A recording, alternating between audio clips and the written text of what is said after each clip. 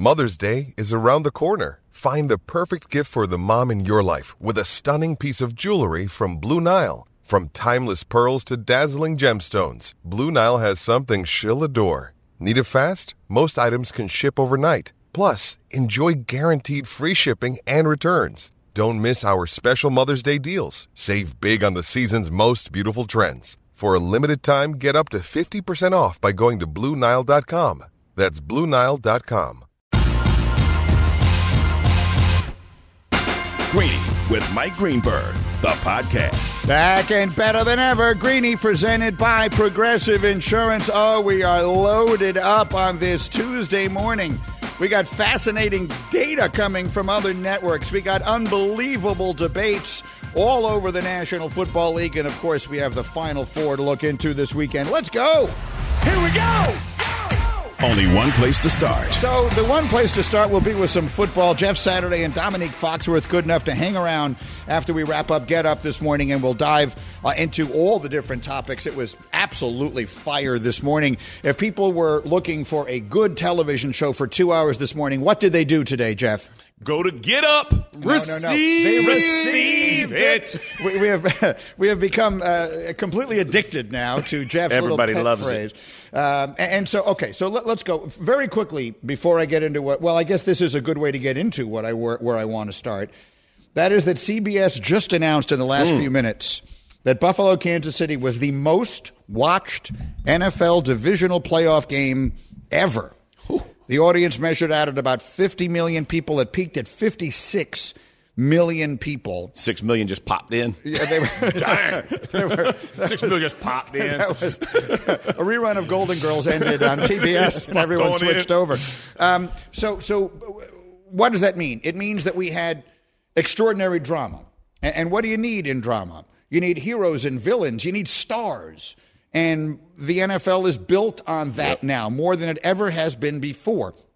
Football was always about the shield. Football was always about the team. Football was always about my face is covered up by a helmet and a mask so no one even knows what I look like. That's not the case anymore. The quarterbacks have become the protagonists of this show in the way that basketball superstars have been. And that is why we talk disproportionately about them. It is why we have these incredible debates over the tiniest little nuance of Josh Allen's performance on Sunday. Because there were moments today, and the conversation was outstanding, Neek. But there were moments where I thought to myself, I don't really know what we're arguing about anymore. Like, is Josh Allen to blame? No one's saying that. Is Josh Allen great? Yes. No one's saying he's not.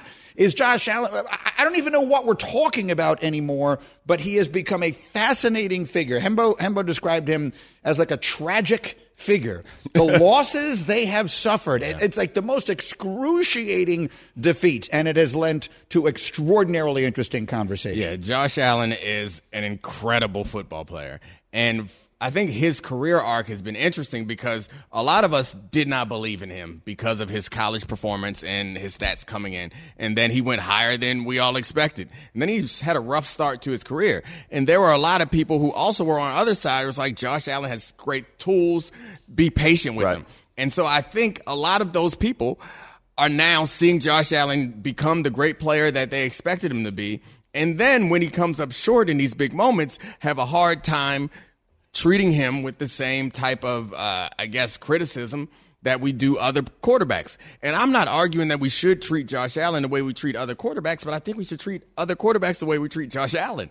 And that there is a lot of context and there is a lot of explanation for why so many things happen in the most interdependent sport that we have in America. And it's not normally just the quarterbacks, but as you made the point to start the show, they're the names we know. They're the faces we know. Those are the guys, 15, 20, 30 years from now, we're not going to look back on this and talk about Klein playing linebacker. Right. We're going to say the Chiefs running it at him. Yeah, we're not going to be, even the great players, they're not going to be talking about Deion Dawkins getting pushed back into Josh Allen. Yeah. We're just not going to be. We're not going to talk about the same way we don't talk about Dee Ford jumping off sides in Patrick Mahomes' first championship game against the Patriots, which he lost. Those things are going to fade away. So I think part of our responsibility is to add the nuance and color and the context to the situation. situation, but also understand what's happening as we look forward and understand the parallels, other careers, the type of player that Josh Allen can be.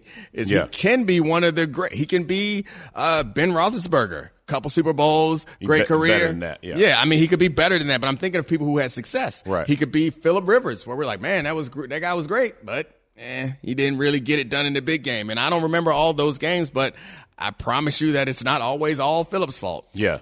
You made an interesting point, Jeff, in our meeting, and I've thought of it many times, that there are similarities here between the early part of Peyton Manning's career and the record that Josh Allen has now. Right. Yeah, I mean, he's 5-5, and 3 of the losses have been to Patrick Mahomes. And I think so part of my kind of refusal to go down this road with people is he has performed not only well, but extremely well in those games. So like when you think of did he shrink or did he not play as well, like we talked about Dak Prescott, right? Throwing interceptions and they're one and done, or however you want to. So if you're criticizing him, then I understand the criticism of he's not Patrick Mahomes. My issue is when people try to crown other quarterbacks that are playing right now, whether it's Joe Burrow or whether it's Lamar Jackson or whether it's put whoever else, then there has to be, there's not greats, there is a great, and that's Patrick Mahomes. And let's keep all the rest in a different category until they do and win, because that's what we're going to count it by now is rings, not their performance. Because if you look at Allen's numbers, the guy throws for dang near 4,500 yards, 30-something touchdowns. He runs for a bunch. He does all of these things. So greatness should be out of the question. I think the criticism that I feel is he hasn't beat Patrick Mahomes. Not many people have, right? Tom Brady is the one. And so he's the greatest of all time. Patrick Mahomes is chasing that. But Patrick Mahomes has played in 6 AFC championship games in 6 straight years. Like it's just unheard of what he's putting together. So just don't put the other names above Josh Allen is my point. So Nick, what I like about this show, doing this radio show and coming back as I have, is that this is a place we can go deeper than we get to do on TV. On TV, there's a bunch of us and we have limited time and everyone is yelling and it's all, and I got to run to a break.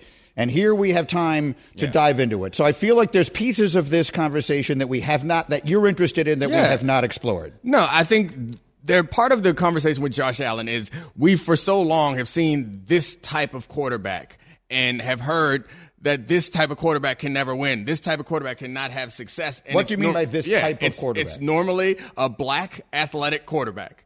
And Josh Allen has had a lot of success. And I think that also is rubbing people the wrong way, where it feels like for certain players, we're waiting for them to fail in these moments so we can say, see, you can't win when you're a reckless quarterback who runs with the ball and is aggressive and is not going to read defenses and just going to cut it loose. Like all the caricature kind of assessments of the old style of black quarterback. And so I think that is also uncomfortable because we're looking at this player do the things that we were told you can't do and then come up short. But we're then seeing the same people who would have said the opposite about it say, nah, but it's not his fault. You got to take the reckless decisions. And I'm someone who's saying this is you have to take his reckless decisions with the great stuff that he does. Right. I'm someone who's saying this, but it's weird to see the people who would never say that about Cam Newton or who would never say that about Lamar Jackson. Yeah. It's weird to see them in this situation saying, oh, man, Josh Allen's doing all that he can, and he's got to barrel over defensive linemen because that's what he has to do. He's got to take these risky, deep shots because that's what he has to do. And so race plays the issue in everything, whether we want to or not. And I think that's also kind of hanging over this conversation. Yeah, I think from my perspective, the styles of course, like I compare Dak and Burrow together, right? Like those two guys play a similar style, right? They're going to be pocket guys. They have enough of athleticism to go make a play for you, but they're not the guy. Even Mahomes to a degree, he's not the guy that, he buys time in the pocket, but he's not a Josh Allen or a Lamar Jackson that are going to go make make you pay, right? Like the difference between Josh Allen and Lamar Jackson and the rest of the field is these dudes are freaks physically, right? They can do things. So you get into the whole game manager thing versus whatever, right? But my criticism from Lamar Jackson would be what you brought up on the show with Peyton Manning is that he hasn't played as well in playoff games. Like for Josh Allen, that's the opposite, right? Is he has picked up, he doesn't turn the ball over against the Chiefs. I think he's had 9 touchdowns and 1 interception, right? So at least let's keep that conversation from that perspective. It's, if you want to tell me that style of quarterback, Josh Allen being included in that type of quarterback of athletic, style quarterbacks, that's one thing. But the idea that that he hasn't received criticism. When the dude throws bonehead interceptions, I'm the first guy to go, you cost your team, right? But I understand there are some people who don't go there, but that is not the issue for me is much bigger that. And I don't want to personalize it to any individual person, but it's something that we see and we feel. And when we see, Lamar Jackson raise his team to MVP level, he's MVP, and that team was best in the league or best in the AFC as far as the standings were concerned. But that team had flaws on it. They didn't have the weapons that he had. And coming out of that season, we don't say, well, they didn't have the weapons. They had a remedial offense. They wouldn't let Lamar open it up. Right. The conversation is Lamar came up short. Can this style, can he throw well enough? Can this style win? That's the thing. And I understand in Josh Allen's games, the numbers are different, but I still think there's just as many opportunities to add context around so many of our other quarterbacks who have shortcomings in their big games, but we're unwilling to provide that context for some of them, and we're willing to provide it for Josh Allen, which I think he deserves. I think they all deserve it. Yeah. But we should do that. When we came in here, I remember after Dak lost, me and I guess it was Rex. It was a Monday. Me and Rex were like, the defense is awful. The defense is awful. But is that the prevailing note? No. We got to listen to CeeDee Lamb's mom and coach and fans and everybody else talk about, hey, Dak ain't it. Right. And that's I think that's the part that is difficult with the Josh Allen conversation. We should treat all quarterbacks the way we're treating Josh Allen. Yeah. Very quickly, no one should ever treat any quarterbacks the way his teammates' families are treating Dak Prescott. Absolutely. And since you brought it up, I've got just a few more minutes left with you guys. Let me get a take on that. For those who haven't been following this, Dak Prescott has been getting summarily criticized. Forget about talk shows. Forget about Get Up, First Take, whatever else you want. He has been getting absolutely obliterated on social media by family members and directly, I mean, very personally, namely Micah Parsons' brother told him on social media, Dak needs to take a team-friendly deal. He said, quote, he needs to take $40 million a year, otherwise pack your bags. And that's how it was written. And CeeDee Lamb's mother, in a post someone sent saying CD should come down to Houston, which is where he's from, she wrote back, that would be great. CJ is awesome, meaning CJ Stroud. And then in all capital letters with multiple exclamation points, she wrote, Dak isn't it. Yeah. So, I mean, those are direct shots at Dak Prescott. Like this, that's not normal, right? Like that's not okay. And listen, it's hard enough to win in the NFL when everything is aligned. When you start having this type of dysfunction in your locker room, it dang near becomes impossible, right? And the higher the stakes of the game, the more these things kind of come to the head or boil up, however you want to frame it. And when the sad part is, they were trying to run it back, right? They keep McCarthy. They're trying to keep Quinn in Howard. They're trying to keep this thing so they can run it all back. And now you have 2 weeks out of the season, you got guys taking shots at it, or not guys, but family members taking shots at this. There's going to have to be a meeting where they all get together and have these, hug it out type conversations. The problem for this is, when you start talking about, take less money, and Dak isn't the guy, you basically are both aligning that this guy isn't. So who's your guy? Like, he's going to have to leave a team because last time I checked, CeeDee Lamb had almost 140 catches, bro. He got like some kind of stupid numbers. His best year, right? Like, so that put that in context. Like, that matters because your next contract is directly reflected on what you just did and the potential to go do that again. Going somewhere else, you might not have that. You better be careful with the grass is always greener. The saving grace for the Cowboys and all this is Dak Prescott. Amen. Has handled everything, and he's accustomed to this type of foolishness, and he's always handled it with class, but some might argue that he should snap on somebody somewhere along the line because this is absurd. Yes. They think my man Dak is soft, like just coming at him as if he wasn't the front runner for MVP at some point this season, right? And he hasn't been one of the best quarterbacks in football for the last decade or so. Right. Like it's outrageous and unfair and disappointing. But you're the quarterback of the Cowboys. You know what's crazy? I'm glad you said that because here's the other part. When you think about the Lamar Jacksons of the world and the Dak Prescotts and the way they have handled different situations, and people talk about like leadership. That to me is like a signal, right? When people are like, not a good leader. Okay, that's like a Captain Obvious, right? Okay, but when people say that, the way that each of these men, like the way that Lamar handled his contract issue, like he couldn't have minimized it more for the Ravens, right? And he's basically put up on the block of, hey, anybody wants our guy, come put an offer in. And the dude comes back and now is going to be the MVP or as the 1 seed. It's the way these guys can minimize distraction and allow their teams to continue to be successful. I'm letting you know, do not overlook that. That is leadership of an organization because it is a tough pill to swallow when folks coming at you and you know they got no reason to be coming at you. So tip of the cap to both of those guys. For the numbers, CeeDee Lamb had 135 catches for 1,749 yards and 12 touchdowns this season. Guys, you're the best. Jeff Saturday, Dominique Foxworth, thank you. We look forward to doing it again tomorrow. We're just getting started here. Put your feet up. It's going to be a good show. It's Greeny on ESPN Radio. Passion, drive, and patience. The formula for winning championships is also what keeps your ride or die alive. eBay Motors has everything you need to maintain your vehicle and level it up to peak performance. Superchargers, roof racks, exhaust kits, LED headlights, and more. Whether you're into speed, power, or style, eBay Motors has you covered. With over 122 million parts for your number one ride or die, you'll always find exactly what you're looking for. And with eBay Guaranteed Fit, your part is guaranteed to fit your ride every time or your money back. Because with eBay Motors, you're burning rubber, not cash. With all the parts you need at the prices you want, it's easy to make your car the MVP and bring home huge wins. Keep your ride or die alive at ebaymotors.com. Eligible items only. Exclusions apply. Shopping for Mother's Day is usually a challenge because you wait until the last minute, but Macy's Gift Finder makes it incredibly fast and easy to find the right gift just in time for Mother's Day. Whether you're shopping for your sister's first Mother's Day or your fashionista mom who loves to make a statement, Macy's Gift Finder has so many great gift ideas that you can easily pick out something special to celebrate them both. You can shop by price, anywhere from $25 and under to $100 and under. You can also sort by category like fragrance, handbags, and more, or gift lists, like for the mom who has everything, pre-wrapped gifts or gifts for grandma. Find top brands like Studio Pro Model Beats headphones, Polaroid cameras, and Samsung smart TVs. So what are you waiting for? Mother's Day is May 12th. It'll be here before you know it. Macy's has the perfect gift guide to make picking something for mom easy this year. Head to Macys.com/giftfinder today. That's Macys.com/giftfinder.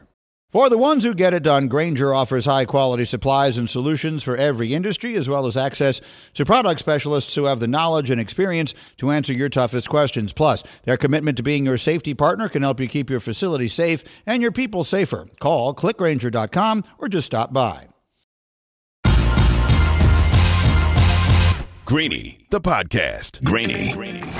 What seems to be going on with your pants, Bubba? Yeah, I've been wearing these jeans for a while now, but for whatever reason, I think over the last month or so, I've noticed the fly keeps going down about like 30% nonstop, and it's pretty annoying. Mostly for the rest of us. It's really your coworkers and your colleagues that I'm concerned about because they are unfortunately subjected to this. I can show you if you'd like. No, please don't.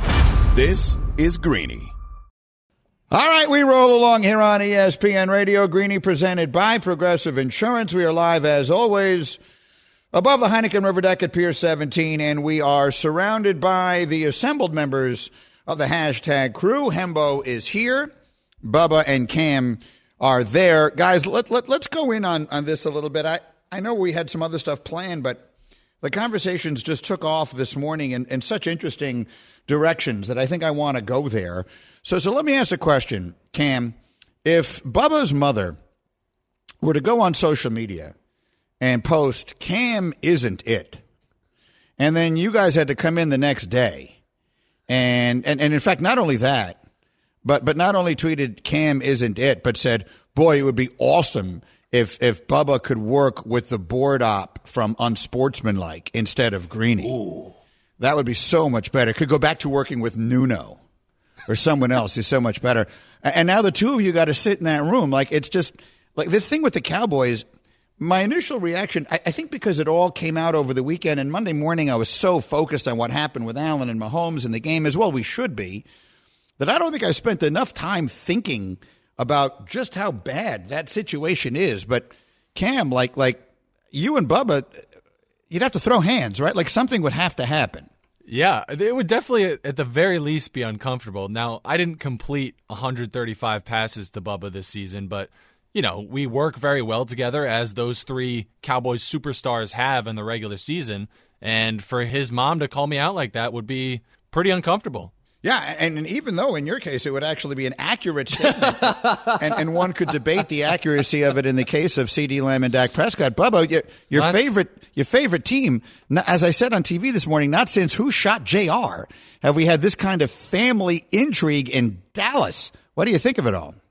Well, I was hoping maybe it would be a dream just like that, but it's terrible because kind of like you guys were talking about on Get Up. I mean, Dak, through this entire thing from when he was drafted till now, is basically just a consummate professional.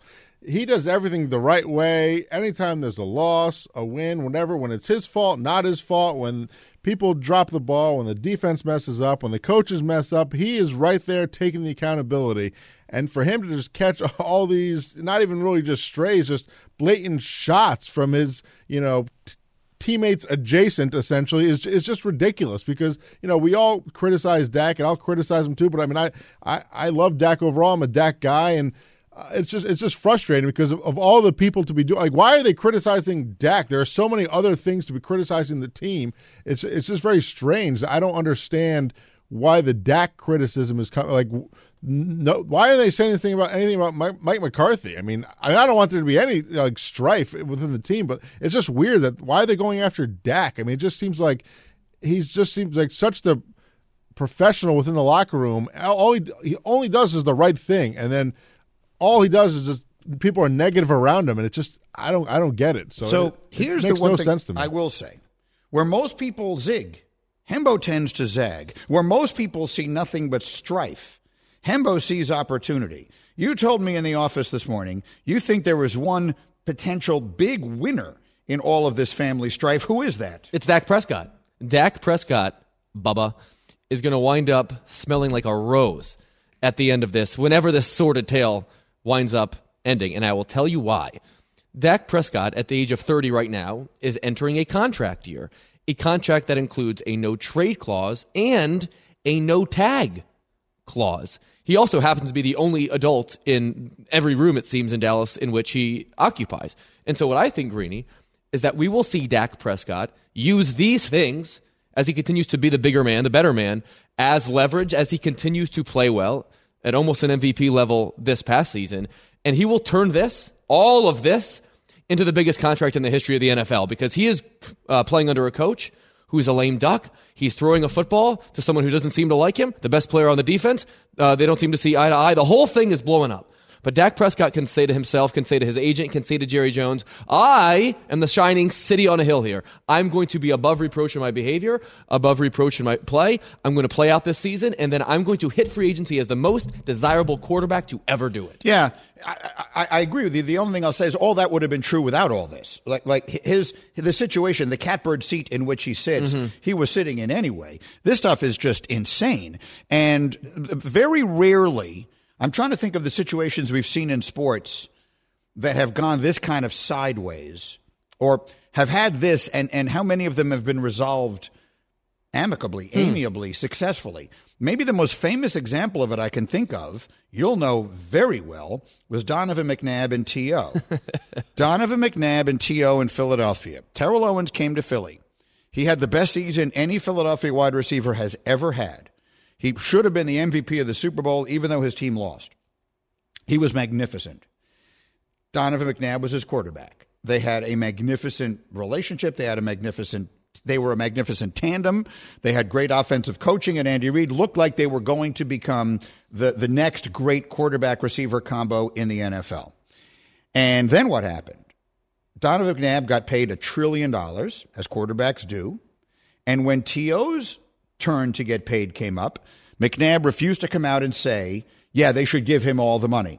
He said something more like, you might remember it better than I do, something more like, that's not my area, right? Like and he certainly didn't attack, denigrate, downplay, or anything Terrell Owens. What he just didn't come out and say, they should make T.O. the highest paid receiver in the NFL or whatever it was.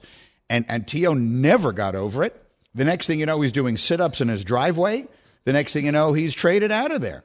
So, like, these things, when you start messing around with money, Micah Parsons' brother is saying, take $40 million or pack your bags for a guy who right now is scheduled to make $59 next year.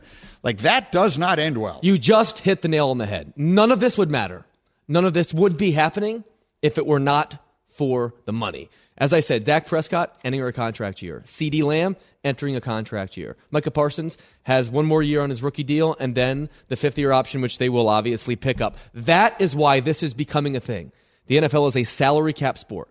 The Cowboys have managed to get to this point without extending any of these guys and will probably have to, all of them, this offseason. And these guys and their agents and thus their families recognize the importance of this moment when it comes to their earning potential. They also know that Dak Prescott won't punch back. He's the one that won't. And that's why they'll say these things.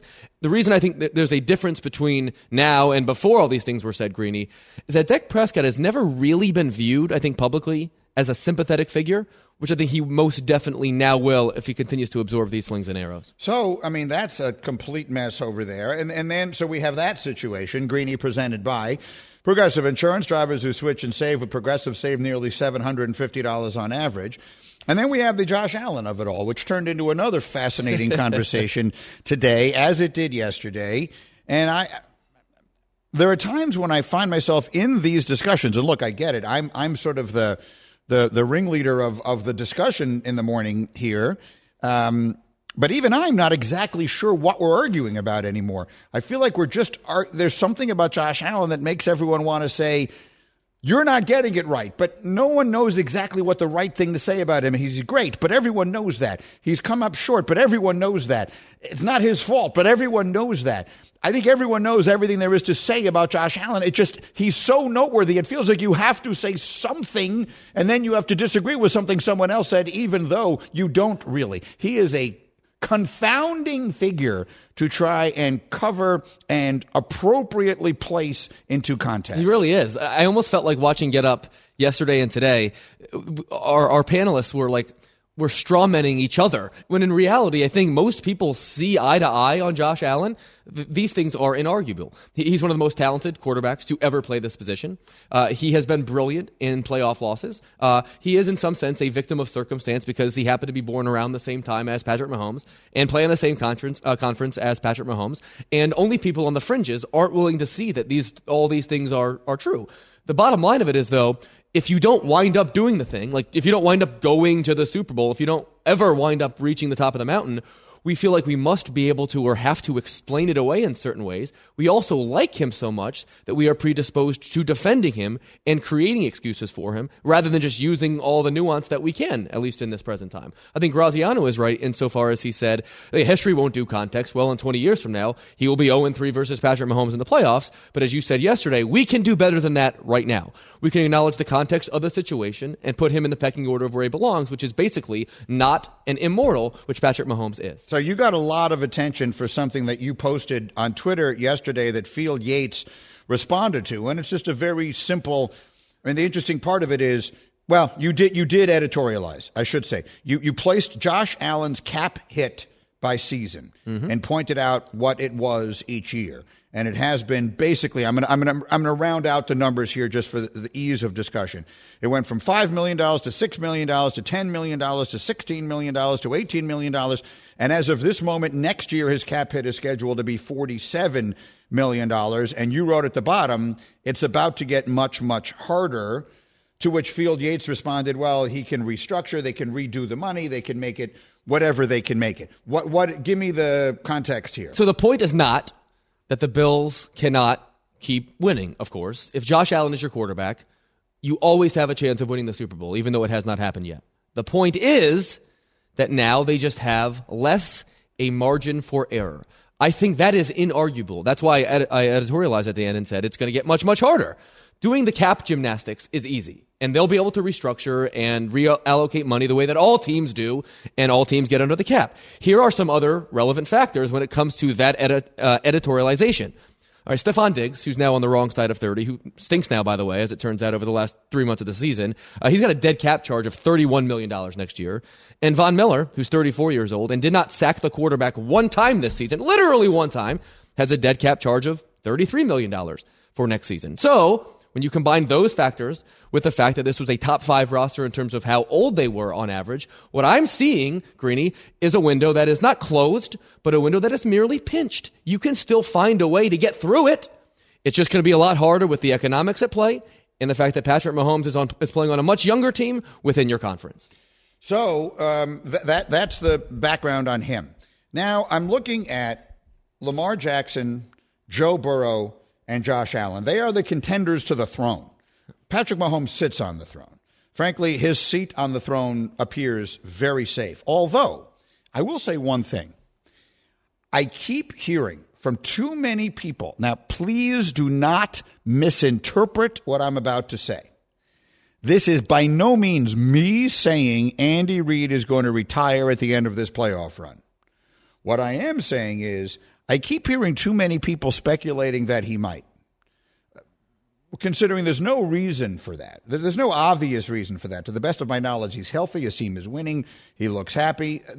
But I've heard too many people whose opinions matter speaking aloud about the possibility that he may retire at the end of his team's playoff run. That would be the one thing that I would say would completely derail what Kansas City has going, because I think he is 1A. I think Patrick Mahomes is the number one reason why that team is doing what's doing, and Andy Reid is 1A. But beyond that, Patrick Mahomes is the quarterback of this era, and there's no discussion to be had. I'm looking at Lamar Jackson and Joe Burrow's postseason numbers. Joe Burrow has started 7 postseason games. He has thrown 9 touchdowns, 4 interceptions, been sacked 29 times, made it to the Super Bowl. He has won road games in Buffalo and in Kansas City. Lamar Jackson has started 5 postseason games. He's 2-3. Oh, I should have mentioned Burrow is 4-3. Burrow's 5-2. Excuse me, 5-2. He's 5-2 in that. Right, of course. He couldn't be 4-3. They've only played in 2 postseasons. So he's 5-2. Lamar Jackson is 2-3. I have the numbers written down on the wrong side. He has thrown 5 touchdowns and 5 interceptions. He's been sacked 19 times. So the reality is that to this point, Joe Burrow has been better in the postseason, and Josh Allen has been immeasurably better in the postseason than Lamar Jackson has been. Lamar Jackson's been better in the regular season than either of them. Neither of them has ever been MVP of the league. Lamar Jackson's about to be for the second time. But the one mountain that one of them has to climb is they have to put a ring on. Mm-hmm. You can't stare. Look, the reality is right now it's in debate. It's indisputable. Mahomes is the guy. 6 straight conference championships, 2 rings, 2 MVPs. He's the best. If Lamar Jackson beats him this Sunday and then wins the Super Bowl, suddenly Lamar Jackson will be able to say, well, I've got 2 MVPs. You've got 2 Super Bowl rings. I've got 1. Mm-hmm. Like he'll be maybe not staring him eye to eye, but he'll be pretty damn close. So the idea of who is Mahomes' nearest competitor 3 weeks from now might be an absolute non-discussion. It's a fascinating thought exercise. So we've decided for the purposes of this exercise that Mahomes is Tom Brady, and we are seeking who is Peyton Manning, right? And we are seeking who is Ben Roethlisberger, and we are seeking who is Phillip Rivers. It's so odd how history rhymes over the course of time. But that's kind of how I see what's going to shake out here in the AFC Championship game, because Lamar Jackson is about to be, once he wins this MVP, about as accomplished as any football player at his age that has ever lived. Having won the Heisman at a basketball school, yeah. Remarkable. He was 19 when he won the Heisman, by the way. The youngest to do that, of course. He'll be the youngest quarterback to ever win the MVP for his second time. And the Ravens have enjoyed the kind of regular season success that would suggest or would predict that they would have had a lot more postseason success, of course, but that's yet to come. They've not played. Mahomes and Lamar Jackson have not played. When you In have the playoffs, in the playoffs, and when you have they played 3 times in the regular season. Mahomes has won 2 of those 3 times. When you have the opportunity, you got to pounce on it. And how often are you going to have the better team? Like, how often are you going to be hosting them? And how often are you going to be the favorite? We just saw Josh Allen have that exact opportunity, and they fell short. Even though we know that Josh Allen played certainly well enough to win, the Ravens have an opportunity to do the thing. And for Lamar Jackson in this sort of Game of Thrones to ascend beyond the other 2, beyond Burrow, beyond Josh Allen, because I think in some sense we have almost put him to the side because he and Mahomes have not played, and because his postseason success up until last week has been so below average, no matter what standard of measure you would choose to use. I'm just looking it up here. So Patrick Mahomes' win-loss record, if I have this right, in the regular season is 74-22, and Lamar Jackson is 62-24. My goodness. So I mean, these guys, they're historically great. They're both in the regular season way better than Allen has been or than Burrow has been. The playoffs are an entirely different animal. We'll see what happens this weekend. It is a fascinating time to be following all of this, and, of course, we're looking forward to seeing what they do this weekend. Greeny presented by Progressive Insurance. For a job you will love, visit progressive.com/careers. I have Mel's latest mock. It is fascinating. We will dive into that. Plus, I have to say a few words about someone I really care about, and we'll do that next on ESPN Radio. This show is sponsored by BetterHelp. We all carry around different stressors. I do, you do, we all do, big, small. And when we keep them bottled up, as I sometimes have had happen in the past, it can start to affect us negatively. Therapy is a safe space to get things off your chest and to figure out how to work through whatever's weighing you down. It's helpful for learning positive coping skills and how to set boundaries. It empowers you to be the best version of yourself. It isn't just for those who have experienced major trauma.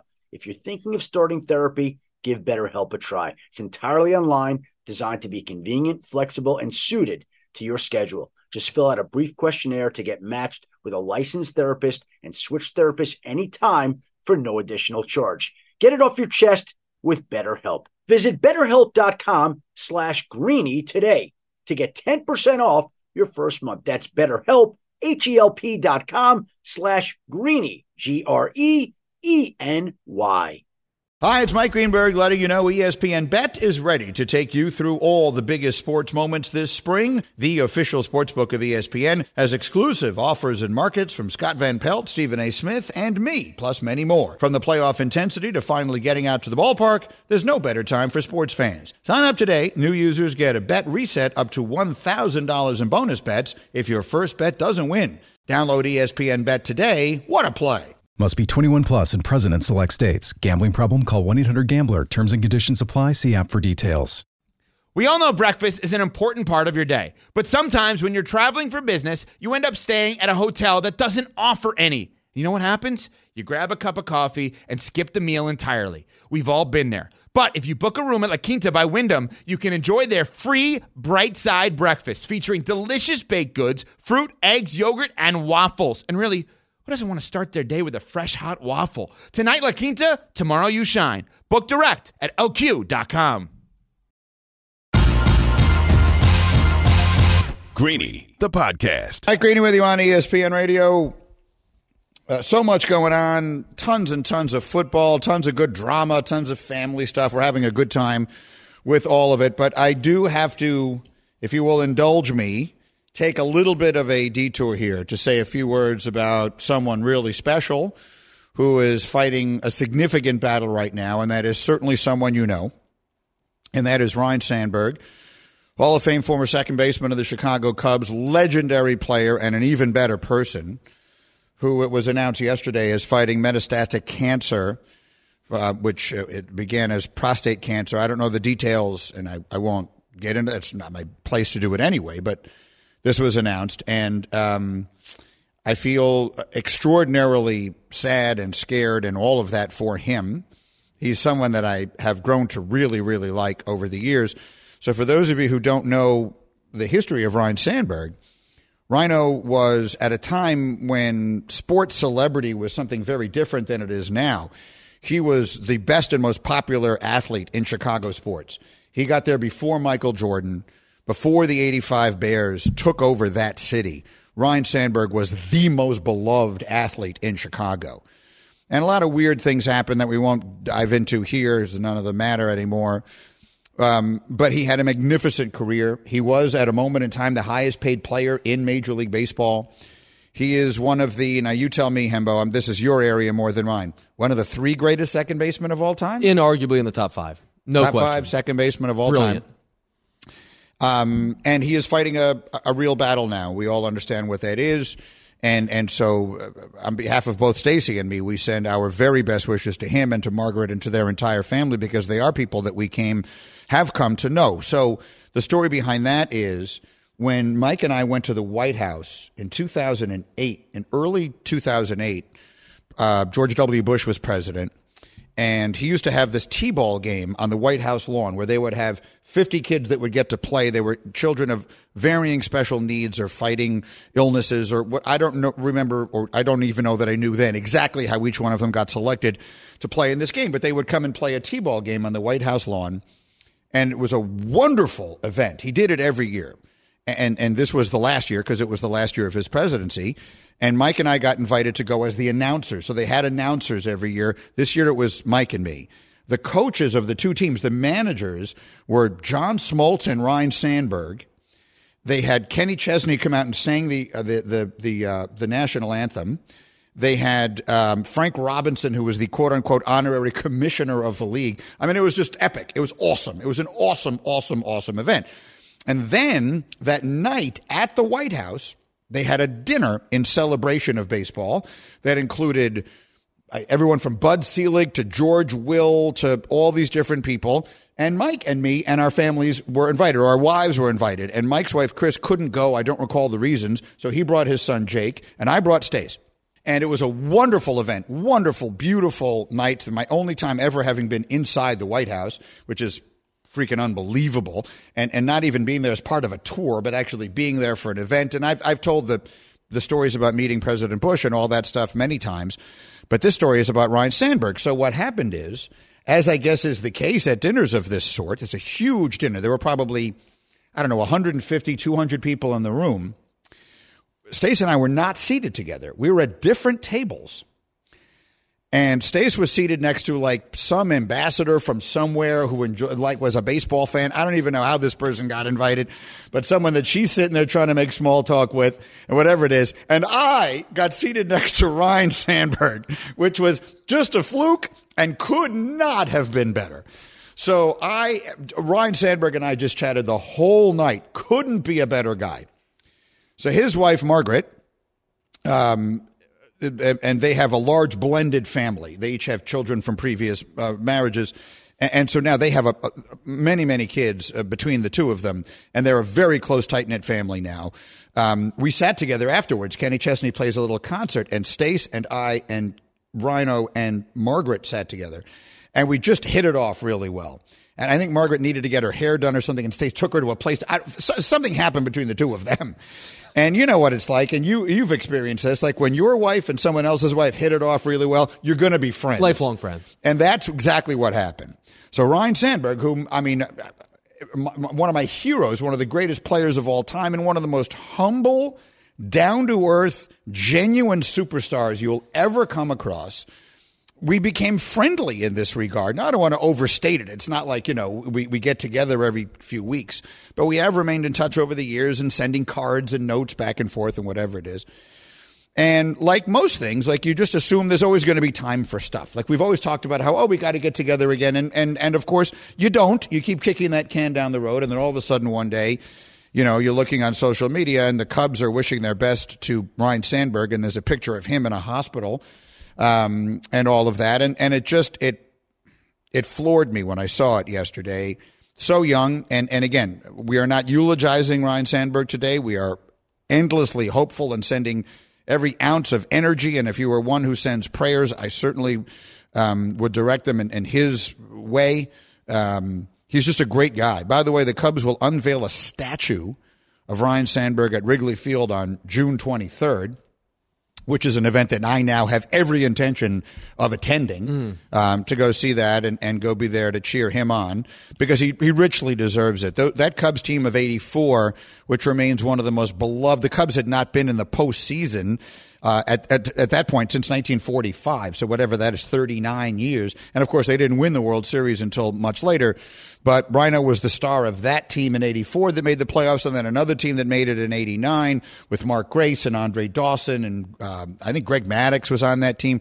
And anyway, he was just a beloved, very unassuming, very modest, extremely introverted person. I think the reason that Rhino is not, he's not comfortable with like all sorts of public. He's friendly to everybody, but he's not one who wants to be the center. He's not one who wants the limelight.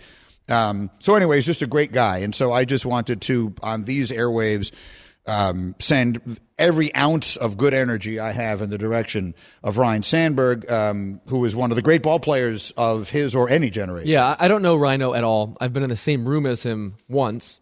It was October the 28th of 2016, Greeny, which was the day the Cubs played their first World Series game at Wrigley Field in 71 years. I was in a room with him that day because he came to the Cubby Bear to do a Mike and Mike show. At that time, I was researching the show. You and Golick were up on the stage, and Rhino came in. And it is not overstating it to say that like the Pope or the Dalai Lama would have received less fanfare because it was like deity had walked into that bar that day. And the Cubs have been playing baseball since 1876. You can't tell their story without Ryne Sandberg being on that Mount Rushmore, being on any list of any kind in terms of the most beloved, the faces of a franchise in a city, in a part of that city that loves baseball as much as it loves anything. And just for that sort of snippet, that moment in time, that was especially evident to me as someone who knew very little about him at that time. Yeah. And you know, we can, again, we are not talking about him in the past tense. I'm getting uncomfortable with this only in that it sounds like we were talking about a person who is no longer with us. He is still very much with us. And for all I know, and I am sincerely hopeful, he is going to beat this and he is going to be absolutely fine and continue to live a very long life. But one way or another, I just wanted to share those thoughts and that recollection because it's one of the great memories of my life. There have been very, very few things I've ever been a part of that I enjoyed more than I enjoyed that day and that night, and he was a huge part of it and hopefully will continue to be. So Rhino, from all of us, we love you. Fight this thing like hell, and I look forward to seeing you, if not sooner than in June, for the statue. We'll be right back. Thanks for listening to Greeny the podcast. You can listen live each weekday morning at 10 Eastern on ESPN Radio, or watch the show through the Watch tab on the ESPN app. Also catch Greeny on Get Up, weekday mornings at 8 on ESPN, and also available wherever you get your podcast.